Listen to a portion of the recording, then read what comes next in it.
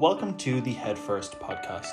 My name is Joe O'Brien and I'm a health psychologist in training. I'm the founder of Head First, so if you have any professional inquiries, you can contact me through my website, headfirst.ie, or through my Instagram, which is headfirst0.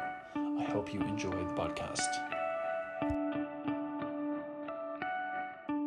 So today I am joined by Dr Sara Oroz, qualified counselling psychologist, also has some other training in CBT, and what we're going to be speaking about today specifically is CBT and investigating a little bit about what it is, what it's useful for, what it's maybe not useful for, and just kind of diving into the topic because it is a hot topic. I guess the best place to start is probably with you, Sarah, if that's okay. Yeah. Can you maybe introduce yourself for people who don't know you? Sure. Like you said, my name is Dr Sara Oroz. I'm a counselling psychologist here in Ireland. I was raised in Canada though, so I did my doctorate here in Ireland. I did my master's in Vienna in counselling psychology, but the counselling was advanced CBT. Okay. Yeah.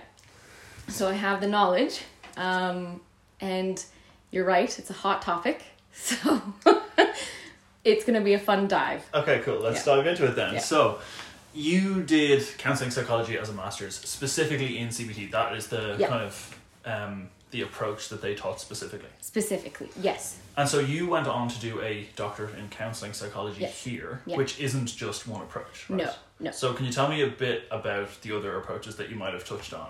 So my master's was 2 years. Just to kind of elaborate, it was advanced training in the original Beckian CBT. So that's kind of your basic cognitive behavioural therapy. It's where it all came from. And so for 2 years, that was the counselling skills that we were given. Nothing else, person-centred, but nothing else than that.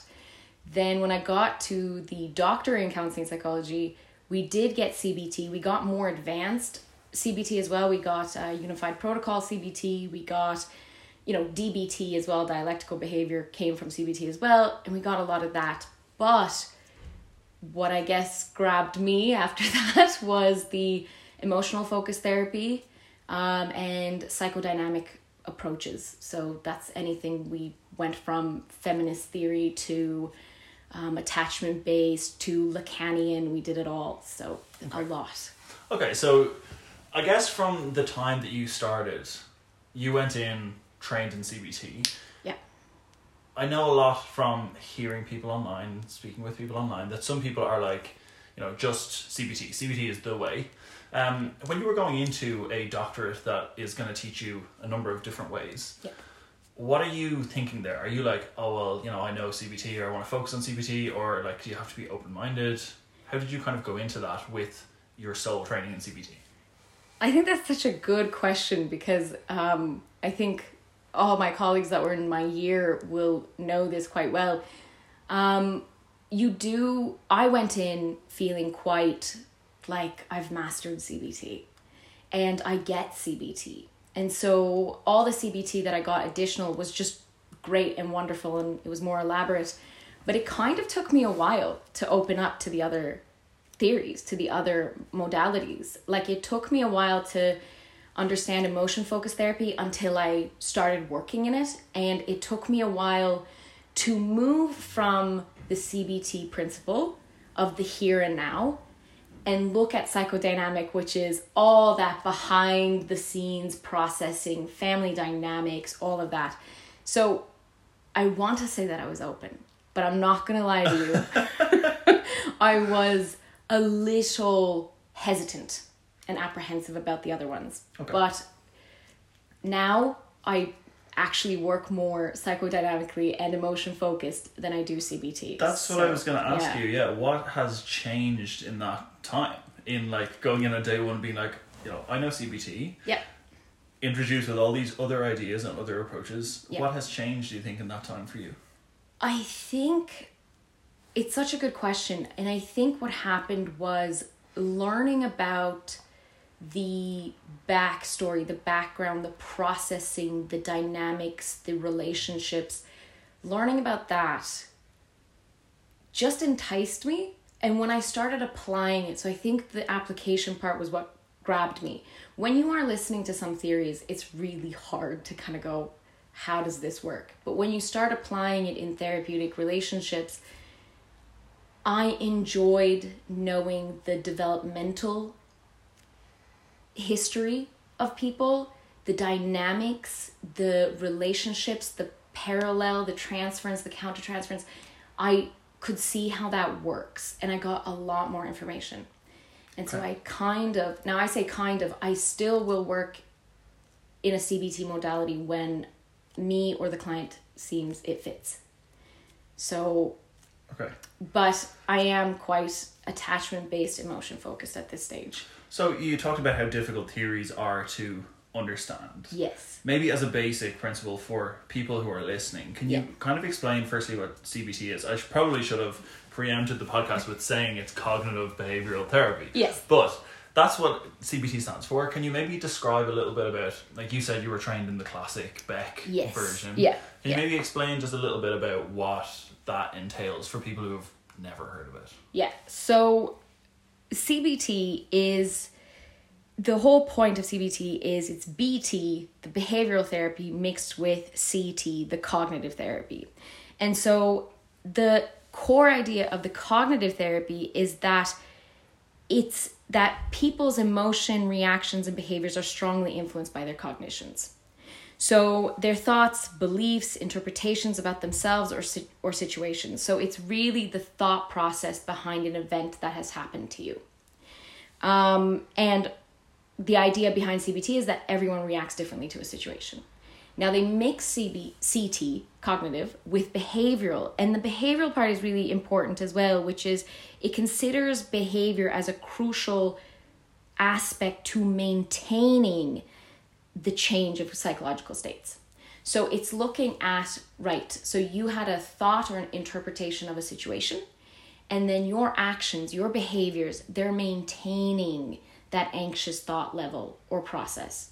So the principles are rather simple, and I think that's why CBT is quite widely known. I think it's quite easily interpreted. I think it's used in so many areas.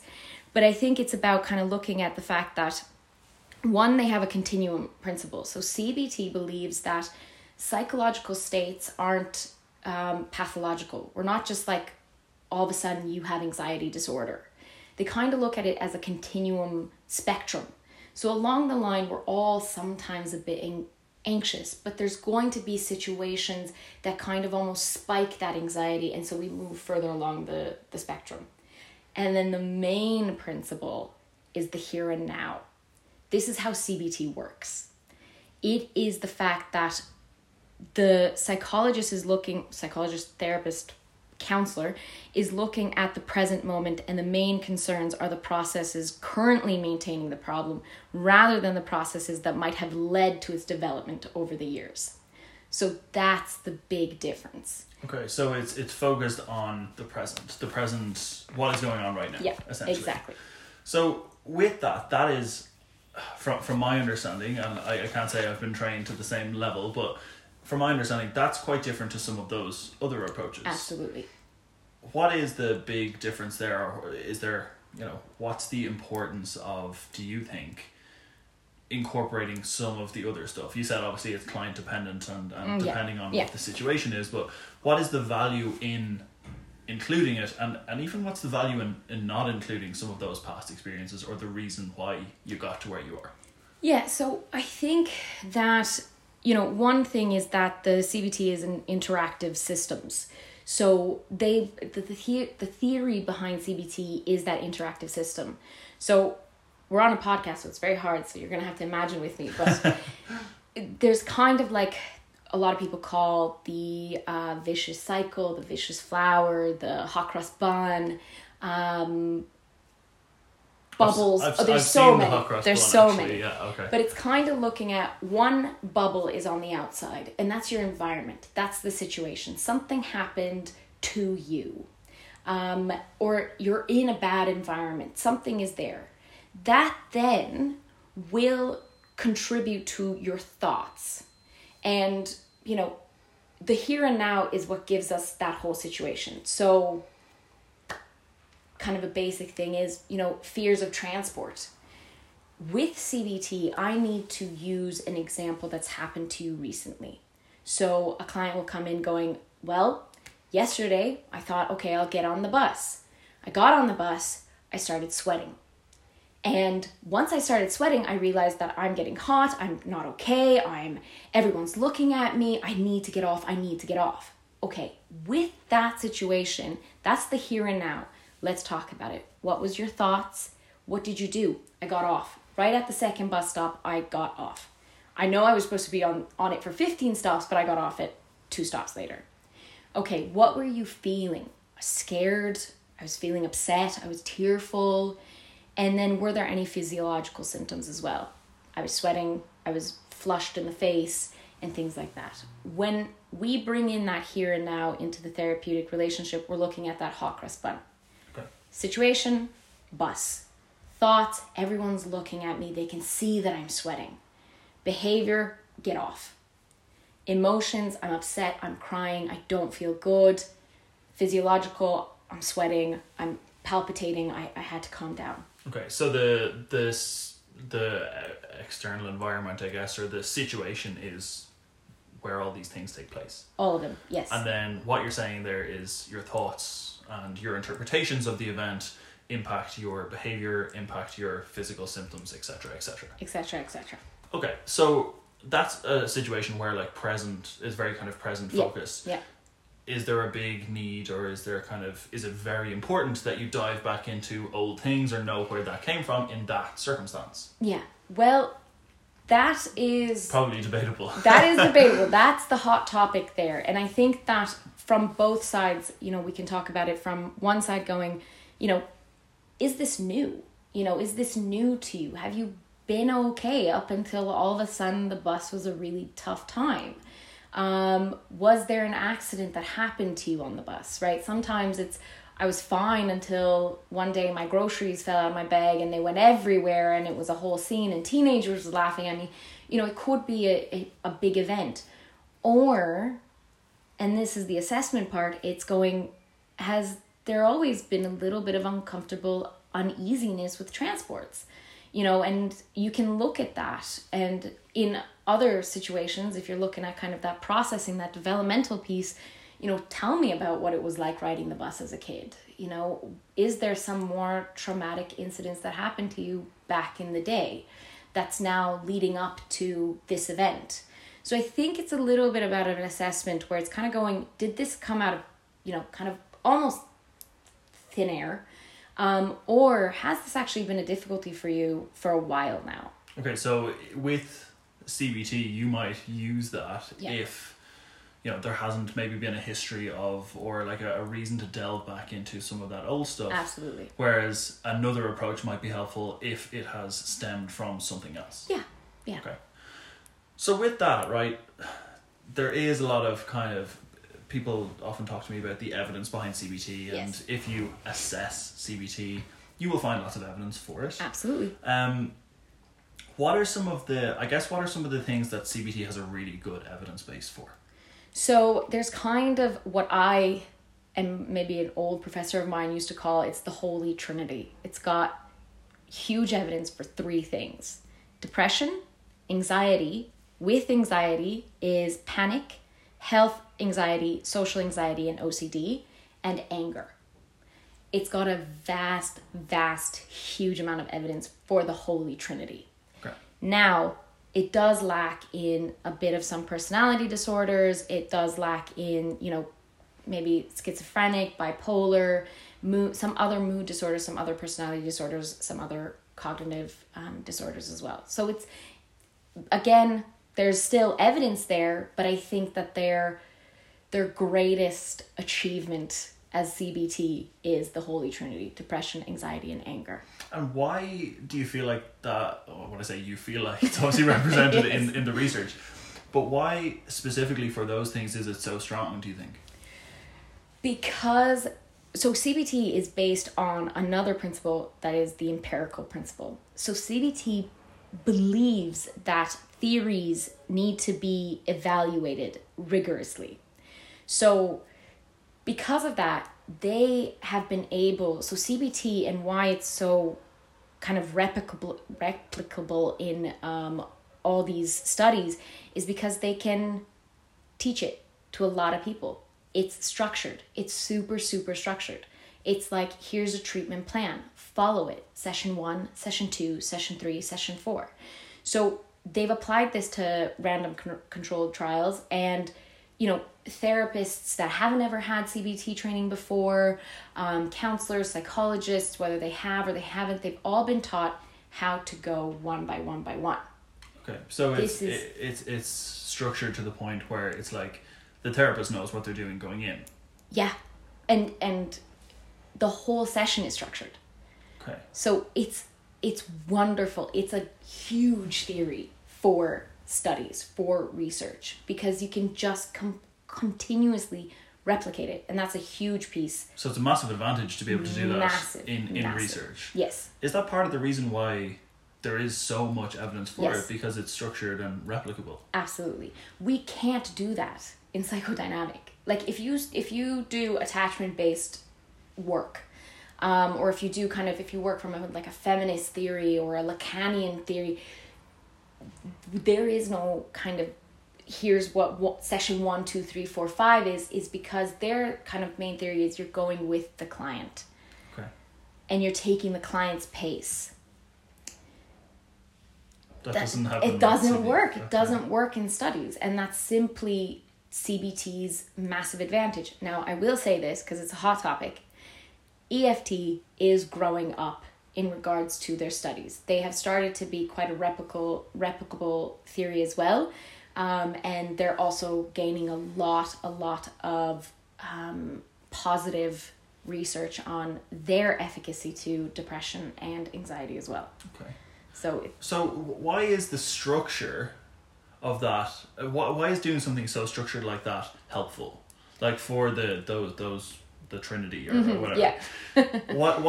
Why is having a structure there so important, or is it kind of beneficial in that regard? Is it that, you know, the presentations of those things are quite similar, therefore a structure just can be used? Yeah. Well, I think in regards to the depression, anxiety, and anger, you know, that sort of structure, now it's structured in session, but it's structured outside of session. You know, CBT is collaborative. That's a huge part of CBT. The client's got to be on board. You know, there's a lot of homework in there. So while they're doing a lot of maybe in vivo work, which is kind of like in-house exposure work, if they've got, you know, a phobia to spiders or something, and they're kind of working on looking at pictures of spiders, how is your anxiety? It's a lot of evaluation. So when the session is structured, you can kind of take the client with you, help the client see, you know, oh, okay, so your anxiety was this, but now it's this, and now it's really low. Okay, let's look at that. So you're really focused on one aspect for how many sessions, you know, the therapist decides, and it's hyper-focused on that situation. So... And you can measure change then, you can measure change, and that's a huge part of why CBT is widely known, but also research, right? You can measure anxiety by levels. You can measure OCD through exposure. You can measure, you know, anger through, like, you know, how angry did you get and how little angry did you get. It's very evaluative, and clients are able to take it home with them. Okay. So it's not just in-house work. CBT, and I think this is really important, is collaborative. That means it's like 50-50 work. You know, the therapist in the session is going to really help you learn about your anxiety, learn about what you can do, and give you exercises and homework that you then take home and you work on. So super structured, collaborative, has like proper homework. Therapist and client probably know from, you know, session 1 or 2 like what the structure is going to look like. Absolutely. When is that not helpful, or when is that maybe not as appropriate? It's probably not as appropriate when we're talking about, you know, relationships, or childhood adversity, developmental difficulties. It might not be helpful if for a while you've had anxiety and maybe it's more generalized rather than, one situation. What is the benefit of going out of the structure? So like you said, you practice like psychodynamically, yes, you use yeah. EFT. What's the benefit of going outside of that structure for you? Like you're in session and you realize, okay, this client needs something that is outside of this structure that might normally be followed. Yeah. What's the benefit there? I think the benefit is that when it's not structured, I get to have, and the client gets for us to kind of go, oh, okay, that relationship with your mom seems really tricky. Let's look at that. Let's process that relationship. And so we can talk about past events. We can talk about emotions that were, that were created throughout that relationship. We can talk about bringing certain processes, certain projections, certain transferences into the awareness of the client. So I don't know how cognitive behavioral therapy is going to help a client when their situation is, let's say, I have a very tough relationship with my mother and I live with her. How are we going to get rid of that? What cognitive or behavioral things are you going to do that can change that environment? Not much if the client can't move out or, can't do that. So it's kind of about giving the client a space to talk about that, to process some of the emotions that they might be feeling in the house, and to then give them some sort of awareness and reflection space for them to go back and go, right, this is my situation, but it doesn't mean that it defines me or something like that. Right. The idea of, I think, other psychotherapy modalities is that there is space for exploration. So quite flexible by the sounds of it. Yeah. In terms of exploration and kind of inviting some of those old experiences, you mentioned EFT, and from what I know of EFT, I have okay knowledge of EFT. Part of it includes kind of not necessarily bringing up, but processing some of those maybe old emotions that are quite difficult, but bringing them into a session and being able to kind of work through them. Yeah. What's the value in that? Because that's a question I get all the time from clients, that they will often say, I can't change the past, so why would I bother speaking about it? Yeah. What is the value in maybe another kind of modality of therapy aside from CBT that does maybe allow for some of that flexibility and exploration of old stuff? Yeah. I think that what you said is just so poignant, because the amount of times that I have heard, what's the point of talking about emotions? What's the point of me talking about my relationships? Is just like you can't count how many times I get that. So I think that, and what I say to my clients is really, I understand that you feel like there's no point in looking at the emotion piece or the relationship piece or the processing piece of that relationship event, whatever, childhood adversity. But we can't really escape our emotions, is what I've noticed through work, is what I've heard from other colleagues, is that those emotions are going to bubble up somehow, right? We kind of say bottling up. What are you bottling up? Probably not bottling up so many thoughts. Thoughts change. They can delete themselves. They can, become biased. They can, become different. But our emotions are usually quite sticky, and they're going to stick to us. So if you were hurt as a child, that's not gone. And depending on what modality your therapist works in, I believe that emotions are really, really important. So I believe that giving a space for that childhood experience of pain is really important for the adult you today, let's say. Because you've got a space where you're hearing it for the very first time. Because I think that's what, people are saying, oh, I don't have to deal with that. That's in the past. But it might be coming up in different relationships. Your relationship in the present. Your relationship with your mother, all of a sudden, you and your girlfriend, it's kind of looking like you and your mom, you know, maybe we need to look at that. It might come out in different ways. Projection happens, right? Where you feel something, but you're telling others that they're feeling it. So I feel that there's definitely an importance in the emotion in the processing of past experiences, because you finally get a space where you get to say, that was not fair, what happened to me. And it was really hurtful, it was really painful. And you're validating your own experiences. So we're not putting it in the past going, who cares, it's in the past. You've brought it into the present. Your adult self is going, hey, that was rough. And I'm really sorry that you went through that. It's almost like, what you're describing there is almost like, if there was a response back then, or if there was an experience back then that was wrong, it's almost like giving yourself the chance to right it. Exactly. You're reconstructing kind of how you treat yourself. Because I think we're human. We're complex. And so I think it's so easy for us to kind of live in a world where it's like, oh, well, I've been treated badly, so I'm just going to criticize myself because everyone's criticized me. So clearly I've got something wrong. So I'm just going to keep criticizing myself.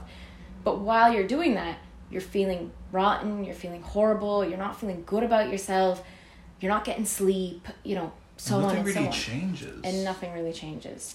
And so the whole point of kind of reconstructing, or the whole point of looking at it, even looking at it, exploring it, seeing it, I think it brings awareness for clients to kind of go, oh, wow, that, I never actually realized that's actually huge.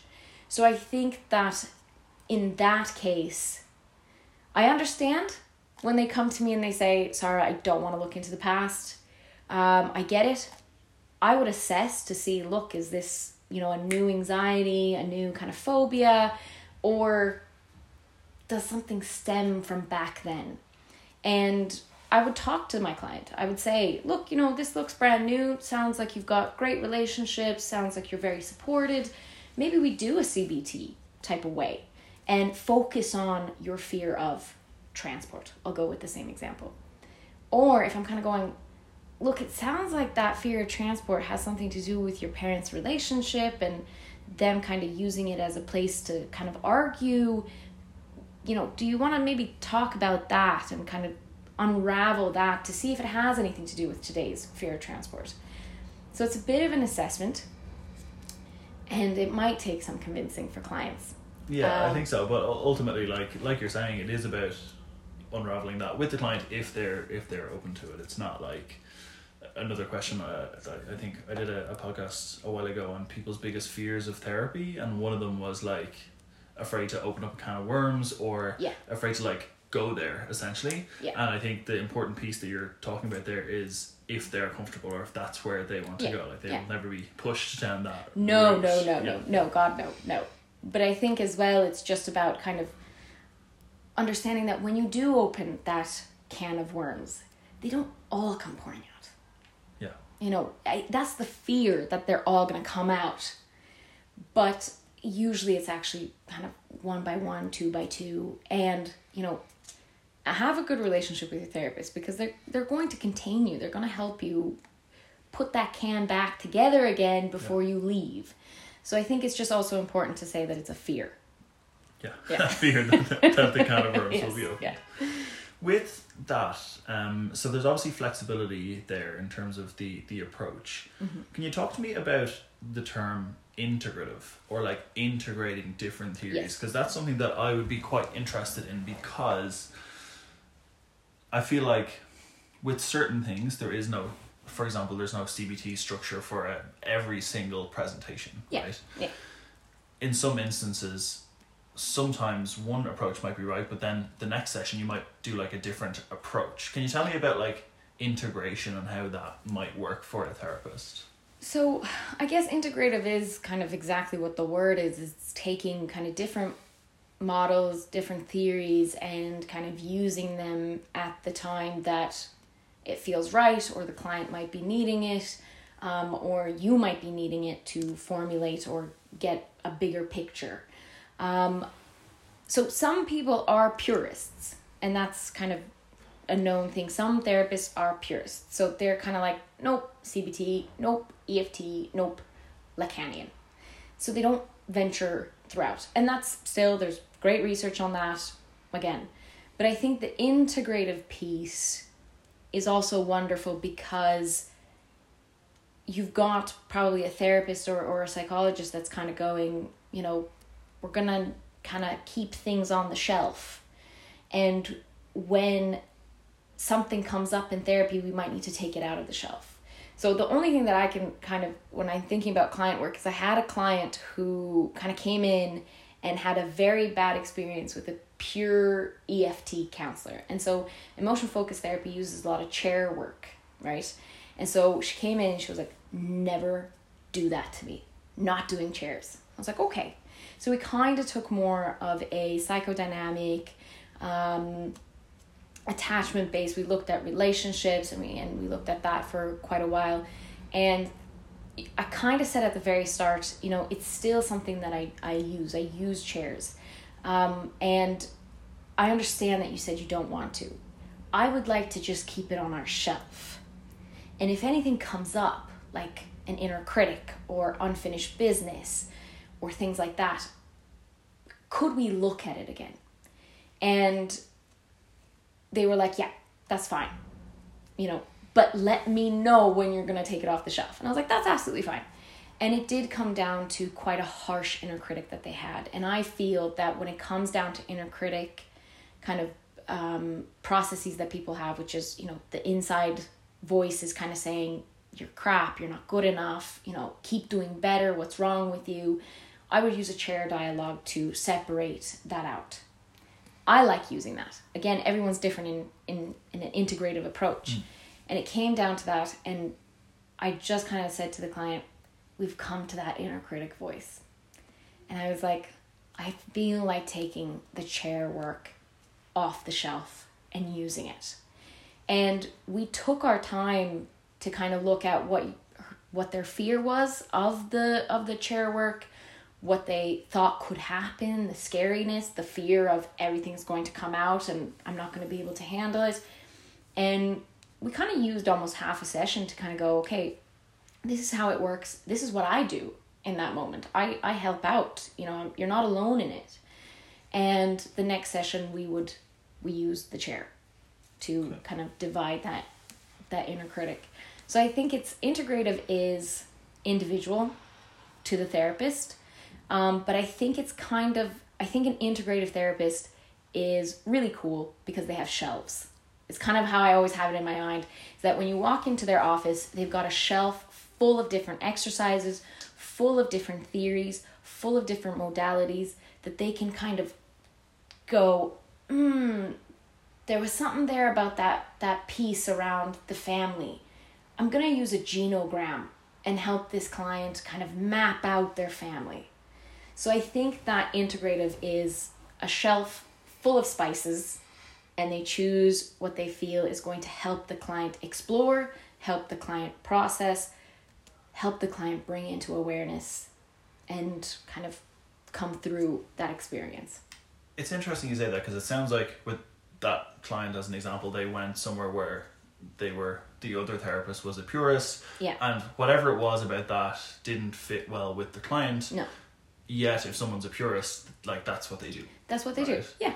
And there can be situations where that won't be helpful, right? Let's take a very structured approach. For example, you've 12 sessions, you want to focus on this, and session 3 something comes up that maybe the client didn't even think about before. They thought, oh, like this feeling, actually I remember this from this thing. And suddenly something pops up. Yeah. Is that where the maybe integration or someone who's trained in multiple modalities can kind of go off script or say, this isn't part of the program, I'm going to use a different approach here because this is like, if I just continued on my way, this other piece that's come up won't get addressed. Yeah. So there's value to, I guess, being trained in multiple modalities, obviously, but also just there's value in being flexible some of the time.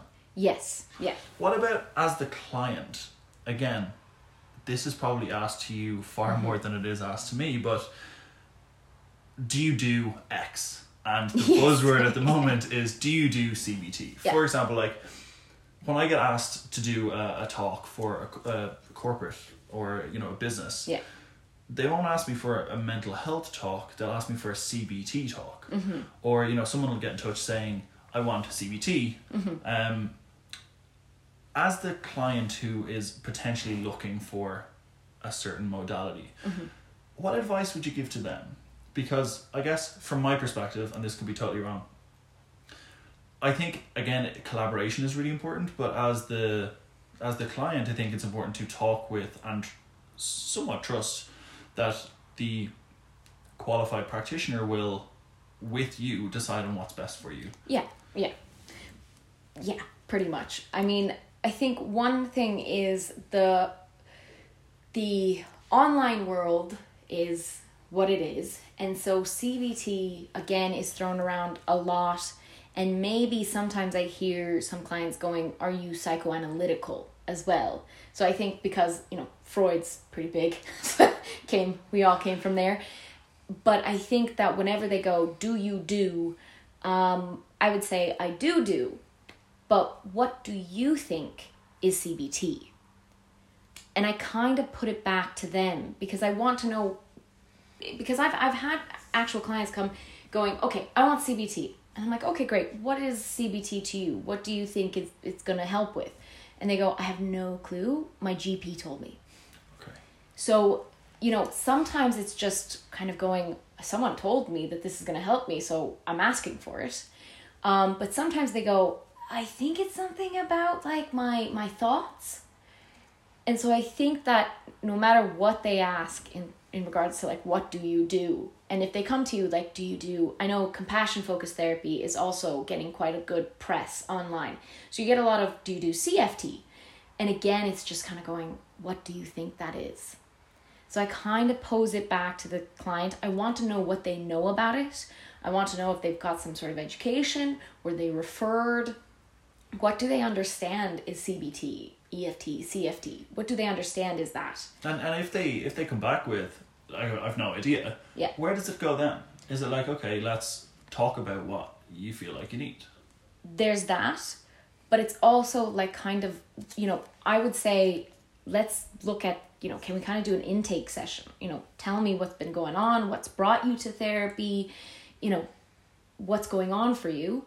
And then to kind of go back to them, I talk to them about what CBT is, you know, because they've come in going, do you do CBT? And maybe they've come back to me saying all this other stuff that I'm kind of going, oh my God, I think a whole different modality would be really good. I still want them to feel rest assured as to why I'm doing that. Okay. So I come back and I go, this is what CBT is. This is what we would be doing in CBT. And one thing that I've learned with CBT is I often ask the question that even though they're like, yep, I'm in for it, let's do CBT. I'm like, are you willing to do the homework in between the sessions?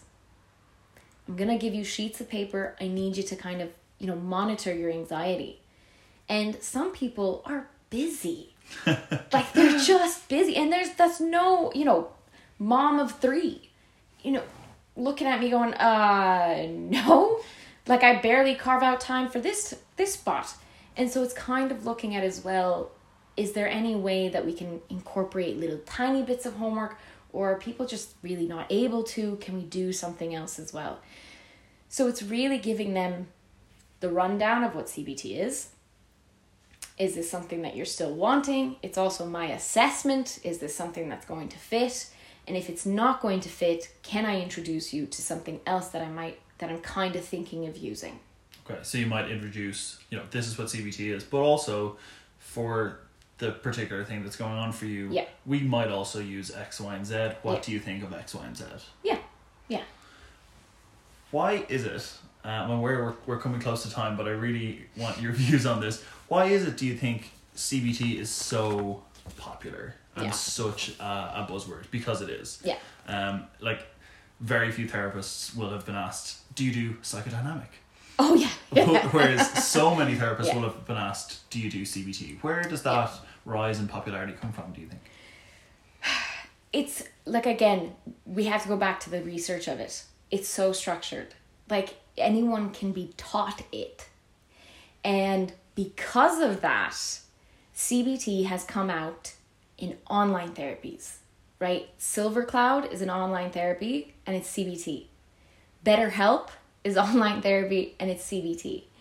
And so I think that it kind of almost leaked into pop culture. Okay. And I find it really interesting that now we have people who kind of do some sort of coaching counseling, which is CBT. And I read a couple of books and so there's the kind of the trilogy book from Sarah Knight. That's kind of like how to get your stuff, I won't say the real word, how to get your stuff together, how to not care about what people think of you, and things like that. And I picked up one of those books and I was thinking, oh, great, like she's going to kind of talk about her life and all that. And it was her life with additive worksheets, CBT worksheets. And then there's someone called Mark Manson, who is also kind of coach. I think I know that name. Yeah, I actually looked him up because I was kind of wondering, I was like, gosh, he's got a lot of knowledge about CBT. And I really looked at his biography and there was no therapy, there was no nothing, but a lot of CBT work. It's come out into pop culture. It's very applicable and it's very easy to kind of replicate. It's like a tangible thing that you can do. Absolutely. Rather than going through a process necessarily. Yes. It's like you're talking about worksheets, you're talking about thought challenging. Yeah. They're all just activities that you do. Yeah. Whereas some of the other stuff sounds a little bit more abstract, a little bit more exploratory, a little bit more, doesn't have a structure and goes where the sessions take you. Again, it's sometimes I'm on social media and it almost looks like it's CBT versus Freud, and Freud's become a meme. Okay. So you're obviously kind of projected to, right, CBT is the way. It must be CBT if Freud is the alternative. Yes. Okay. Yeah. Okay. Yeah. It's a tough one. It is. Any kind of advice that you would give to people who are considering therapy, or anything you want people to kind of lead with? Yeah. So my impression of therapy is that it's really important and that we need to start taking it really serious. And when I say that, I mean, when you're looking for your therapist, look for your therapist the way that you look for your GP or your specialized consultants. You need to ask the questions. When people go for GPs, they're going, do they have like dermatological, advancement? Do they know about women's health? Do they know about respiratory issues? I need someone who knows a little bit about this. And you kind of search and search and search. So I don't feel like sometimes people do that with therapists. Okay. So I would definitely say do some research. Okay. I know you want CBT so badly, but give Google a little bit of search as to other psychotherapeutic methods, other modalities of therapy. Give a little bit of a research online. Then, with that, when you're looking up for a therapist, I think all therapists in their bios will have how they work, what they do and things like that. There you go. Now you have an idea. You've learned a little bit about compassion-focused therapy, and you're kind of going, oh, this is what I need. This is actually it. I don't need CBT. I need that. Look for someone, then you can put in CFT therapist in Dublin. Yeah. It's going to pop up. It's so interesting that you say that, because for example, the same presentation might come up in two people, in terms of two people might be anxious. Yeah. One might be perfect for CBT, but the person with the same anxiety might stem from something else that another modality might be useful for. So, you hear X is good for anxiety. That anxiety, the reason for it might come from a totally different place that something else would be helpful for. So Absolutely. What you're saying is it's important to be open-minded when going. Yeah. And reflect. So before you start therapy, I would say take a moment for yourself, journal, voice record, something, talk to someone about why you believe you're going to therapy. Have it out in the open with yourself for a little bit. Why are you going to therapy? Is it because some GP said, look, you seem a bit anxious, here's a number for a therapist? Do you want to go? And if you do want to go, why do you want to go? What is it that you are hoping to get from therapy? So just a little bit of reflection. 5 minutes. As you're looking for a therapist, what do you need? What do you want? What are you hoping to get from therapy? And then, because I think sometimes people feel like they don't have their own autonomy, because when we go to GPs or any mental health or health practitioner, we sit there and we're like, they're the expert, they know. Use that initial appointment for yourself. Let your therapist know what it is that you want. Let your therapist know that you don't like that modality. You've read about it, you don't really like it. Is there anything else that you guys can do? And additionally, know your own preferences. Because I think sometimes people are like, oh, I'll just, whoever's available, that's fine. And they end up not feeling comfortable with a male therapist because their issues might be really, female orientated. They might not feel comfortable with, the time that's been given to them. So use that initial assessment or the initial session and ask your questions. State what you know. Ask them questions. Where's your qualification from? We're okay with that. As therapists, we're totally okay with that. Well, we know how hard it is to find one, right? Oh my God, yes. So, do your own due diligence for yourself. Kind of prep yourself, because this is a big relationship that you're going to have. And it's important to, give it some time, give it some space. But I think it's more about research, reflect, and then when it comes down to the actual session with a therapist, don't be afraid to kind of speak your mind, say what you need, what you want, what you're looking for. Sarah, I think that's a really nice note to finish on. Mm-hmm. Firstly, I really appreciate your time, and secondly, I really appreciate your insight. I think a lot of people are going to get a lot from that. It's certainly been dived into a lot more than I've ever dived into it. So I've learned a lot, and I'm sure everyone else will. So thank you so much for thank you. I think it's a hot topic, and I'm really happy to have talked about it. So thanks. Amazing. Thank you.